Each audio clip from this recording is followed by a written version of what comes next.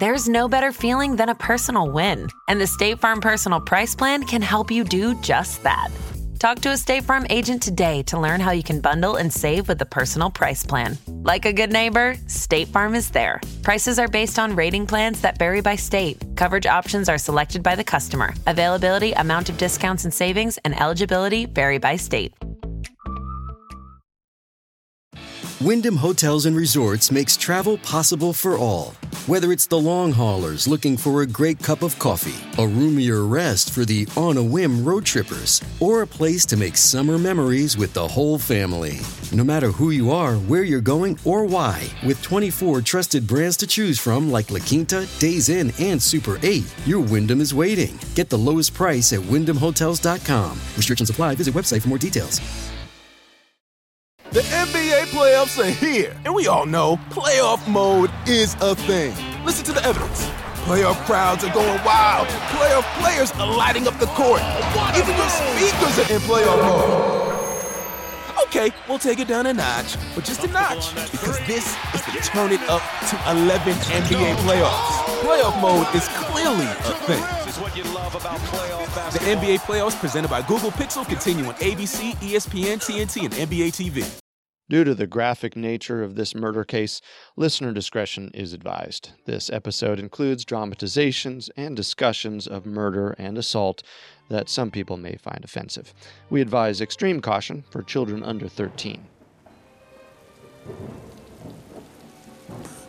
I will try to see you tonight at 12 o'clock at your place. Put a light in your window at 10 o'clock for about 10 minutes. Don't have a light in your room at 12. I will come round to the back.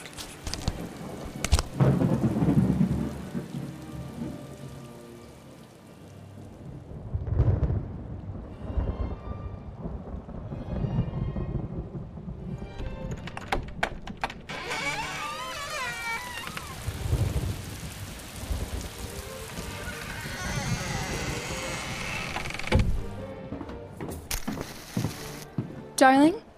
Is that you? Hello?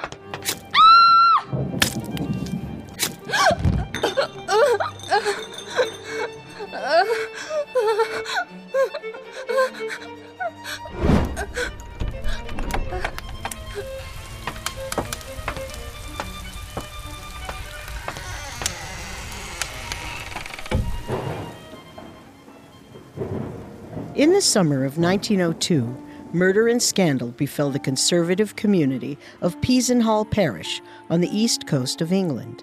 While a summer storm raged, a young maid was killed in the house where she lived and worked. Her name was Rose Harsent. Her father, William, had the misfortune of finding her body the following morning. Rose! Rosie, my girl! Rose! Oh, no. Rose! Rose!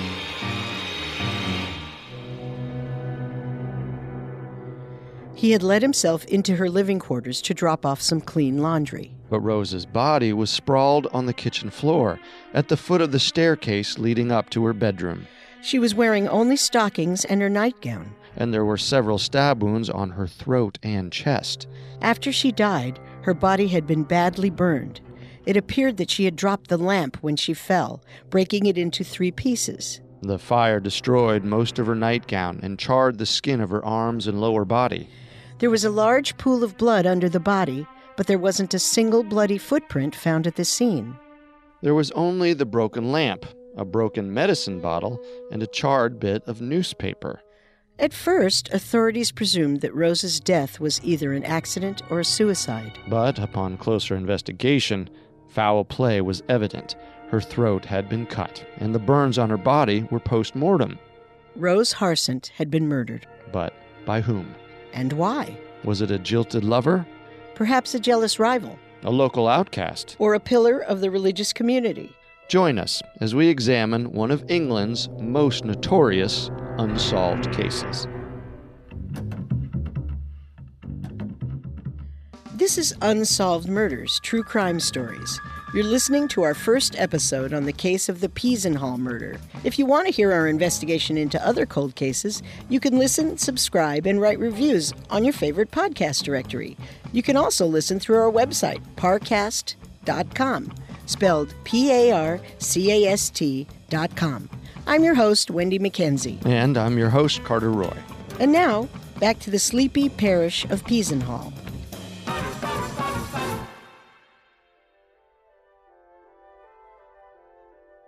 These days, Peasenhall looks like a place caught in time. With its rolling greened hills and perfect hedgerows, it's a perfectly picturesque English village. Located in Suffolk County, it's about 3 hours north of London on the East Coast. With a population of just over 500. An annual event is the Peasenhall Pea Festival. As in sweet peas. That's right. Several peafowl families also make their home there. So there are peacocks just wandering around all the time? Yep. Oh, quaint. Well, given the size of the population, you may be surprised to learn that there are actually 2 butcher shops in this tiny town. Ooh, nothing like a little healthy competition. Of the 2 shops, Emmett's holds a royal warrant, as it has for decades, to supply the Queen's family with their exceptional sweet pickled hams. A nice little claim to fame. Well, that, and the grisly murder that occurred just across the road from Emmett's shop. Legal scholars have described the Peasenhall case as being shrouded in an impenetrable atmosphere of mystery. Perhaps the biggest mystery of all is how tensions rose so high in this religious community that they resulted in murder. At the time, there were all sorts of atrocities happening in workhouses and in the teeming streets of London. Jack the Ripper had terrorized Whitechapel just a decade earlier. But Peasenhall Parish was far removed from all of that, and embodied some of the most conservative views of the time. To call its inhabitants conservative during Victorian times puts them on the very far side of the spectrum. That's exactly right. Some have described the Victorian members of Peasenhall Parish as nearly Amish in their pious and cloistered ways. Then, as it is now, mystery and scandal surrounding the murder inspired all sorts of gossip and theories. Not to mention the ensuing legal case, which required 2 trials and the evocation of an obscure ruling to put the matter to rest. Only for it to be reopened by a high-profile barrister a century later. But we're getting ahead of ourselves. And there's a lot to get to. Suffice it to say, Rose Harsent's murder rocked the parish. And the story turned sordid and scandalous, although things started innocently enough. The Crisp family hired 20-year-old Rose Harsent to be a maid of all work in their home, Providence House. The patriarch, William Crisp, was a Baptist deacon and a church elder. The Crisp family was very well regarded. Rose was poor, but she was ambitious and clever, not to mention beautiful. You'll be responsible for the cooking, the cleaning, and the laundry, as well as any other household matters that may arise. Yes, ma'am. And you'll board in the quarters above the kitchen. It's plain but serviceable, and I expect you'll be quite comfortable there. Yes, ma'am. You'll have the Sabbath off for worship, as well as half a day on Wednesday. You'll have your own entry by the back stairs. And while I'll not be monitoring your comings and goings like a governess, both the deacon and I expect you will behave in a manner becoming a young lady of your station. Yes, ma'am. Thank you, ma'am. That meant with propriety and decency. As in, no wild parties and no male guests. Rose was considered a member of the Crisp household, and any bad behavior on her part would reflect poorly on her employers. Rose was extremely lucky to get such a great job. Given that, one might expect that she would do everything in her power to hold on to it. Which is why it was all the more shocking when the results of her autopsy were revealed to local authorities. I regret to inform you that you'll have to alter your report, Chief Inspector. With regard to which aspect, Doctor? You had previously informed me that there was only 1 victim in this crime. But my examination revealed that there were 2 casualties of this murderous attack. And where's the second? In this room, Inspector. This is a very serious accusation, Doctor. Who was it? I don't like to speak ill of the dead, and hate to think of tarnishing the poor girl's honor in the wake of the shame and despair her family is already experiencing. Not to mention the crisps. I would thank you to speak plainly, Doctor. It is rather difficult to file a proper report without a thorough understanding of what it is exactly that you are trying to say. There was an unborn child. By my wager, Miss Harsent was about 6 months along. Well, that provides us with a clear motive. And a suspect, of course. I suppose you're right. Despite her age and position, there were many in Peasenhall who found the revelation of Rose's pregnancy less than unexpected. Rose was known to have several admirers among the men in town and had developed a bit of a reputation. Aside from her pregnancy, there was plenty of evidence that Rose knew more about worldly passions than she let on.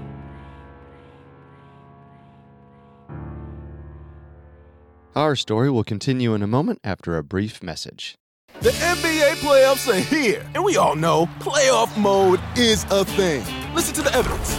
Playoff crowds are going wild. Playoff players are lighting up the court. Even your speakers are in playoff mode. Okay, we'll take it down a notch, but just a notch, because this is the turn it up to 11 NBA playoffs. Playoff mode is clearly a thing. The NBA playoffs presented by Google Pixel continue on ABC, ESPN, TNT, and NBA TV. This episode is brought to you by Too Faced Cosmetics and Better Than Sex Mascara.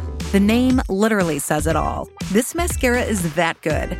There is a formula for anyone and everyone available in original, waterproof, and chocolate that thickens, lengthens, and curls to give you all the drama and volume.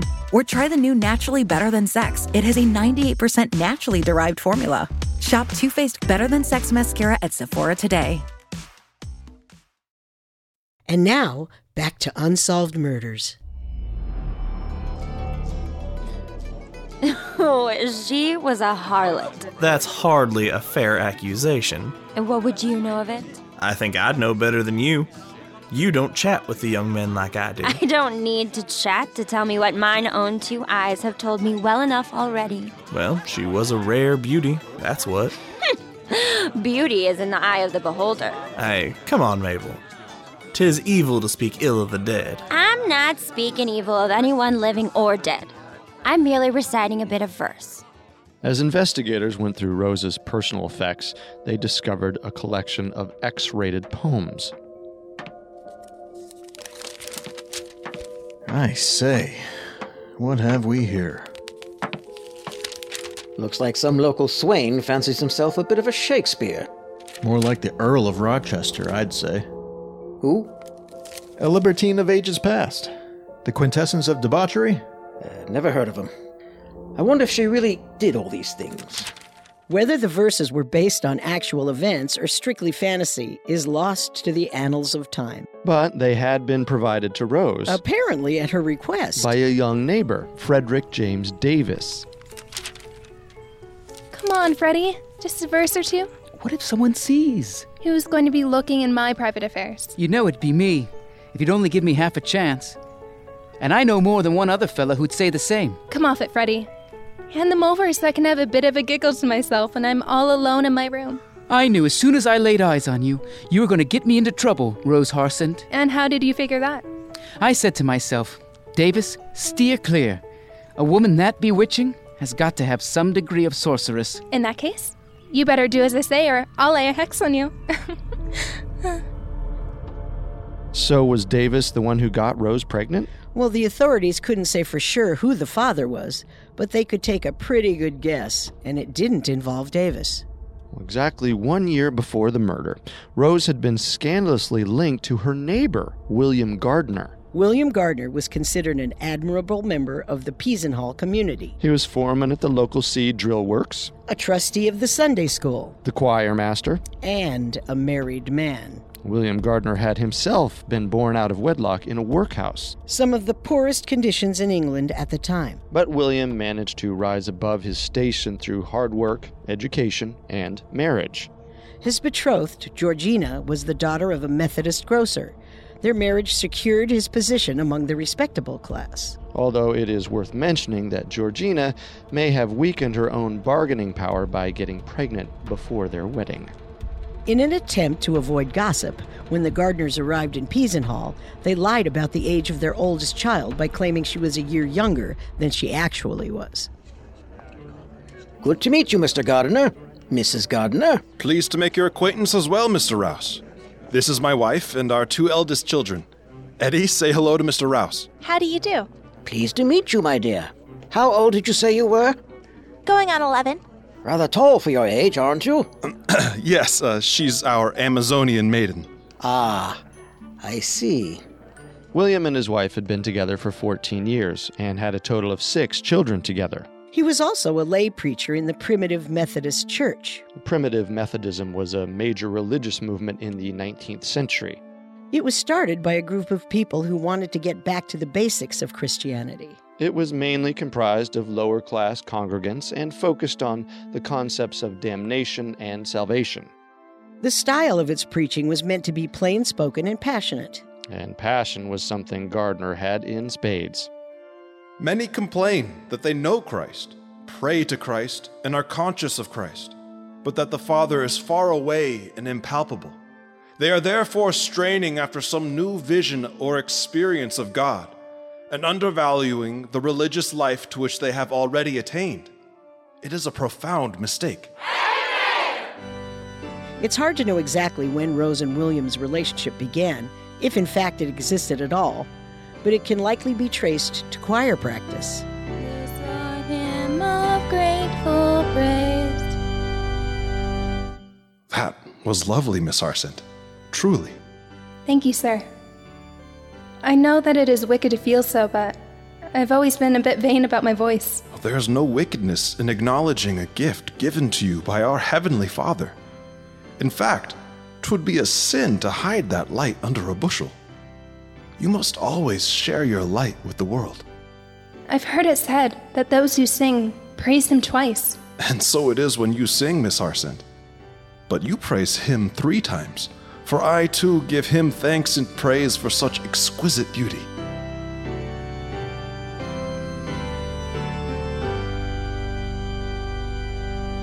While the rumors of their relationship had never been substantiated, they were started by 2 young men, George Wright and Alfonso Skinner. Wright and Skinner reported having seen Rose and Gardner enter Crisp's place of worship, a small building confusingly called the Doctor's Chapel. Now, as the Crisp's maid, Rose had every reason to be in the Doctor's Chapel. Keeping it clean and tidy was very well part of her regular duties. But considering the time and the place, it was a bad idea for her to be seen alone in there with any man, let alone a married man. Especially doing what Wright and Skinner claimed to have overheard. Then we hear all matter of rustling and laughing. Then we hears her say what she's been reading the Bible about what they just been doing in Genesis. Genesis chapter 38 verses 8 and 9. And Judah said unto Onan, Go in unto thy brother's wife and marry her, and raise up seed to thy brother. And Onan knew that the seed should not be his. And it came to pass, when he went in unto his brother's wife, that he spilled it on the ground, lest he should give seed to his brother.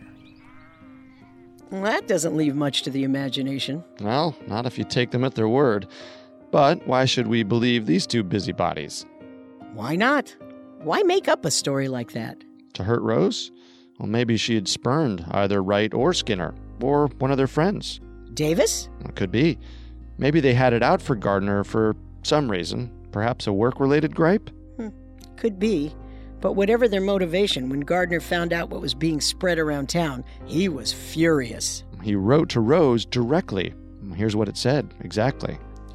Dear Rose, I was very much surprised this morning to hear that there is some scandal going the round about you and me going into the chapel for immoral purposes, so that I shall put it into the other hands at once, as I have found out who it is that started it. Bill Wright and Skinner say they saw us there, but I shall summons them for defamation of character unless they withdraw what they have said and give me a written apology. I shall see Bob tonight, and we will come to see you together if possible. I shall at the same time see your father and tell him. Gardner broke the news of the scandal to his wife immediately and denied it. Of course it's not true. Swear to me, William. I'll not be made a fool twice over if you're lying to me. How can you believe this nonsense? I'd sooner ride Emmett's prize pig down the high street than behave so foolishly. Whether or not it happened matters less than what people believe. If they think you've done it, it's as well as if you had. What's interesting to note here is Gardner's behavior. He addressed the issue quickly, openly, and directly, displaying a great deal of intelligence and character. As well as an understanding of human nature. It's true. The best way to avoid gossip is to take away the mystery. Whether or not he was guilty, Gardner did exactly the right thing. He informed Rose, and he told his wife. He didn't try to hide anything. He met with his accuser face to face. Skinner was an employee of the drill works, and Gardner called him into his office. I know what you've been saying about me and Miss Harsent, Mr. Skinner, and I demand that you issue a formal written apology. I'm afraid I can't do that, Mr. Gardner. I'm a man of my word, and I know what I saw, and I know what I heard. Think very carefully about your next words, Mr. Skinner. I'll remind you that I am still your senior in both age and station. Exodus chapter 20, verse 16. Thou shalt not bear false witness against thy neighbor. Both Skinner and Wright flatly refused to apologize and stood by their story. The damage had already been done. Gardner's brother elders in the church had already started an investigation into the accusations. The senior members of the parish held an informal trial on the question of Gardner's morality. Although Wright, Skinner, and Gardner all testified, Rose was suspiciously absent from the proceedings. In reading Gardner's letters from the time, it's hard to tell if he was trying to be forthright, expressing a righteous sense of injustice. Or is he a guilty man, squirming because he's been caught, attempting to inform his accomplice of his PR strategy? It's awfully hard work to have to face people when they are all suspicious of you. But by God's help, whether they believe me or not, I shall try and live it down and prove by my future conduct that it's all false. I only wish I could take it to court, but I don't see a shadow of a chance to get the case, as I don't think you would be strong enough to face trial. They didn't take it to trial, but there was a hearing. The elders were unconvinced. But they were far more concerned with a damaging scandal against the church than the reputations of William Gardner, Rose Harsent, or the small-time spies Wright and Skinner. We, the elders of the Methodist Church of Peasenhall Parish, St. Michael's, rule that the charges against Brother William Gardner are unproven. Thank you, brother. Not unfounded, mind you, but unproven. We sincerely hope this ruling puts the matter to rest, and we can all move beyond this unpleasantness as we continue on our journey of service to the Lord. Amen. The elders hoped that the rumors would die down, and the whole thing would blow over. Naturally, it became a favorite subject among everyone in town. What else was there to talk about? Peas? Peacocks? Pickled ham? It was a dark time before the advent of the podcast. Maybe it would have been a good time for everyone in town to reread The Scarlet Letter, or The Crucible. The events bear eerie similarities. Well, this was Victorian England, not the Puritan North American colonies. And there wasn't any explicit witch hunting going on in this situation. But it still couldn't hurt to remind themselves that these situations tend to end in tragedy. But was any of it true? Of course it's true. Those two ninnies don't know the first thing about women. They couldn't make up a story like that if they tried. I'll bet that's true. God bless the poor girl who ends up saddled to Skinner. Perhaps Miss Harsent can offer her a word of advice. Lie back and think of England, love. It'll all be over soon enough.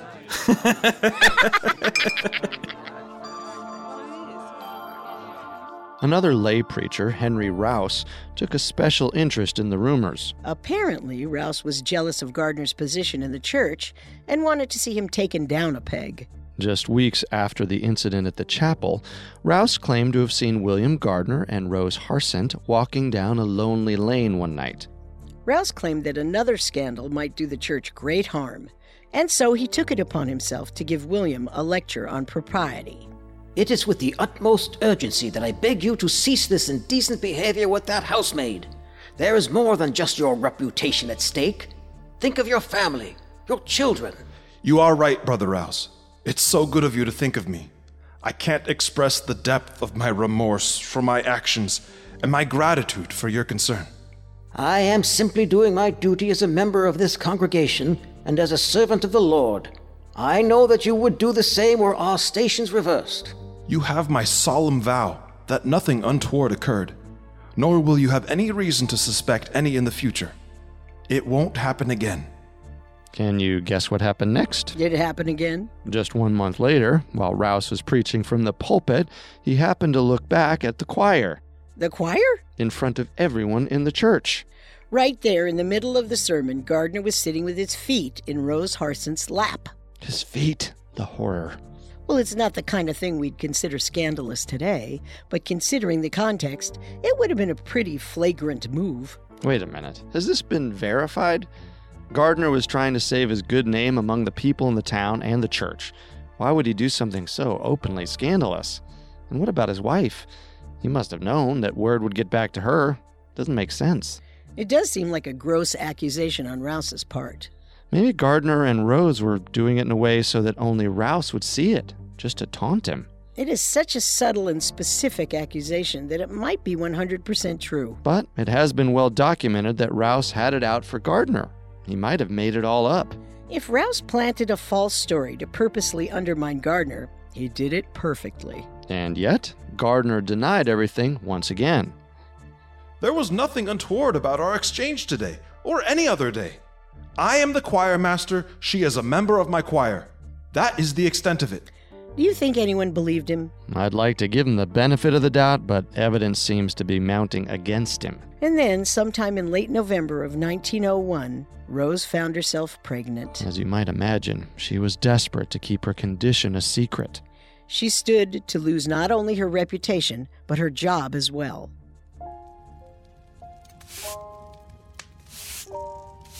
Did you manage to get through the ironing this morning? Yes, Mrs. Crisp. Left it hanging in the deacon's chamber. I say, Rose, are you feeling all right? You're looking a bit peaked. No, ma'am. I mean, yes. Just a bit tired. Been staying up too late reading. Ah, what do you read? I prefer poetry. How lovely. Well, be sure you lace your corset as tight as you can. It's good for the posture and circulation. Yes, ma'am. Are you sure you're all right, Rose?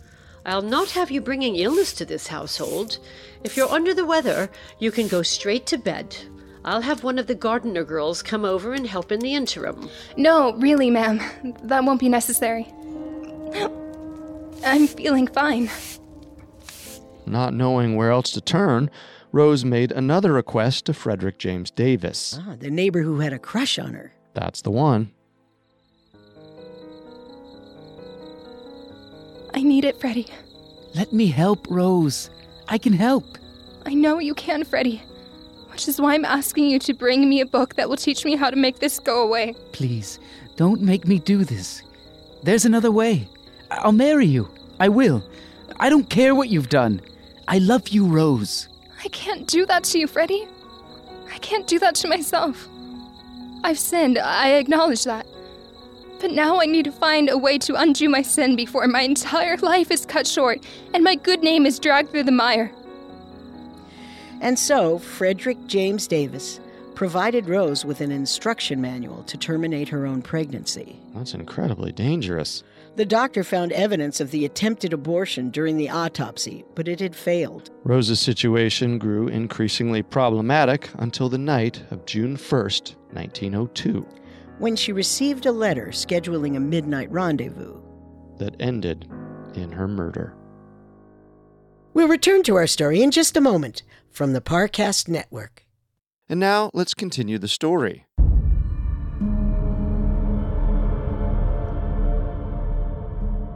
The initial theories were that Rose had committed suicide. God bless her tortured soul. May she find peace in the great hereafter. Sorry girl got just what she deserved. Tempting poor Mr. Gardner the way that she did.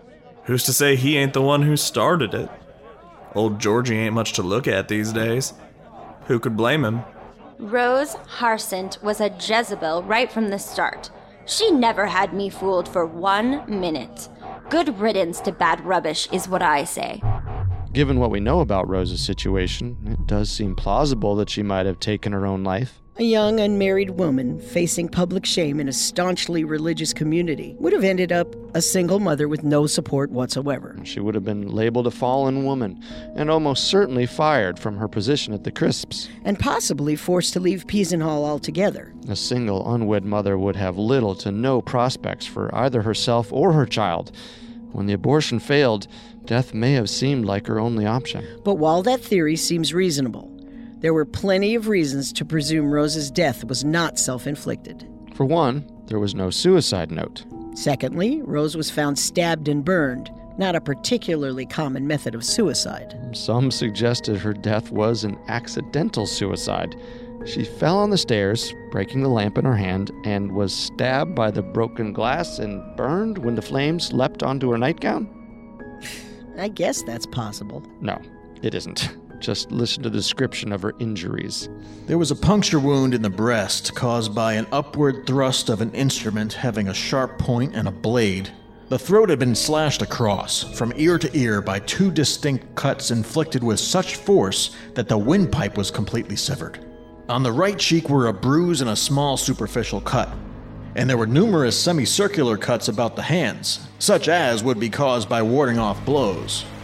Defensive wounds. Still thinking it might be a suicide? I guess not. But what about the missing footprints? How could there have been such a bloody scene, but not a single footprint? Police suggested that Rose's attacker stabbed her in the chest, then turned her around and slashed her throat from behind, carefully avoiding the splatter. I'll buy that. Plus, the murder weapon was missing. If Rose injured herself with a knife, where did it go? Okay, so Rose was murdered, but she was clearly a woman with secrets and linked to more than one man in town. What made everyone so sure it was Gardner? There was more than speculation linking William Gardner to the scene. As in? The letter found in Rose's room, asking her to meet at midnight, looked to be written in Gardner's handwriting.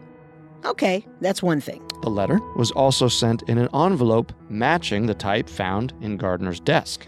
Could still be coincidence. The note instructed her to put a light in the window at 10 p.m.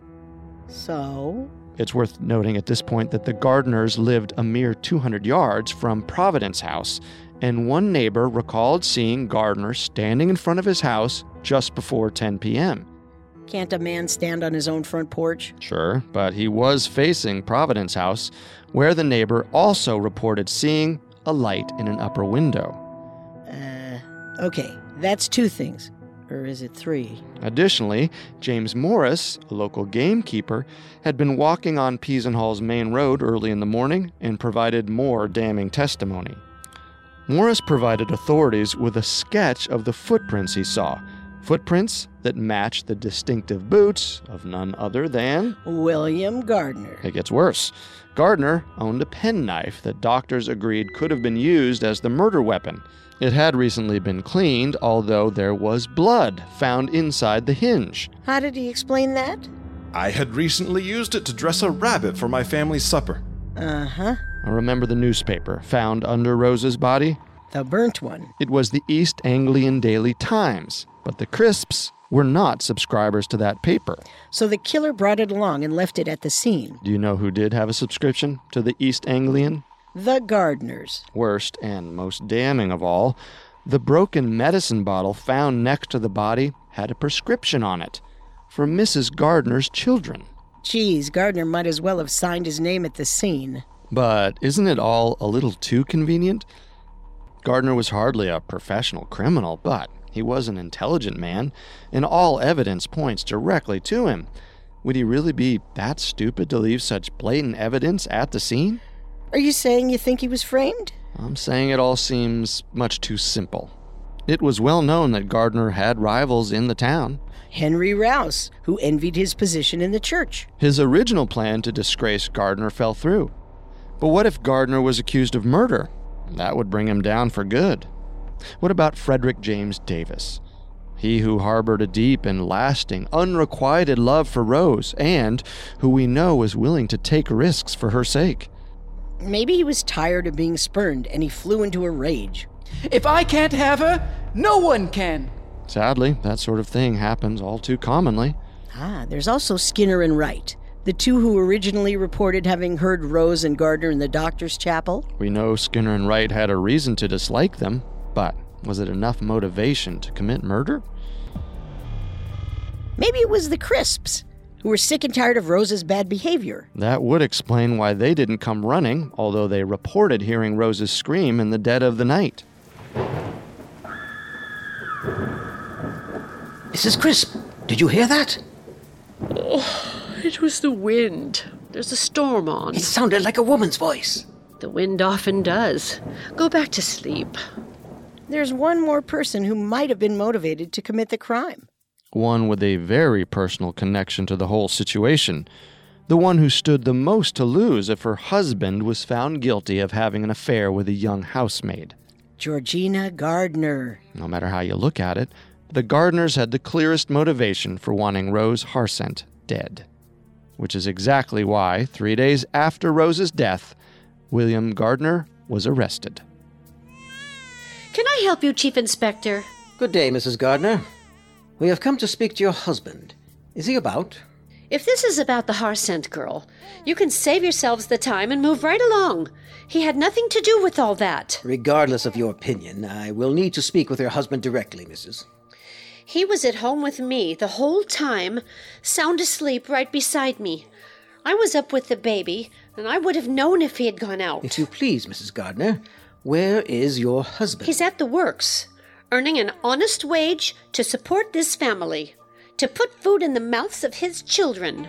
Thank you, Mrs. Gardner. Sorry to have bothered you. So was it William Gardner? Or someone else? Who wanted the young maid dead? Was it a single attacker acting alone? Or was there a conspiracy to kill Rose Harsent?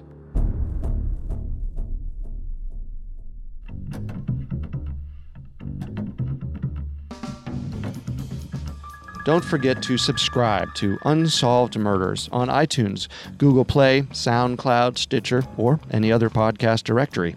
If you like what you hear, leave a 5-star review, or tell us what you think on Facebook or Twitter at Parcast Network. A new episode comes out every Tuesday, and next Tuesday we'll continue our investigation into the notorious Peasenhall Murder. Thanks for listening. We'll see you next time. If we live till next time. Unsolved Murders True Crime Stories was created by Max Cutler, is a production of Cutler Media, and is part of the Parcast Network. It's produced by Ron and Max Cutler, sound design by Ron Shapiro and Kenny Hobbs, with production assistance by Maggie Admire and written by Lauren Cannon. Unsolved Murders True Crime Stories stars Carter Roy and Wenndy McKenzie. The amazing cast of voice actors include, by alphabetical order, Jerry Courtney Austin, Mike Capozzi, Joshua Kahn, Janice Liebhart, Harris Markson, Nicholas Massou, Steve Pinto, and Brooklyn Sarver.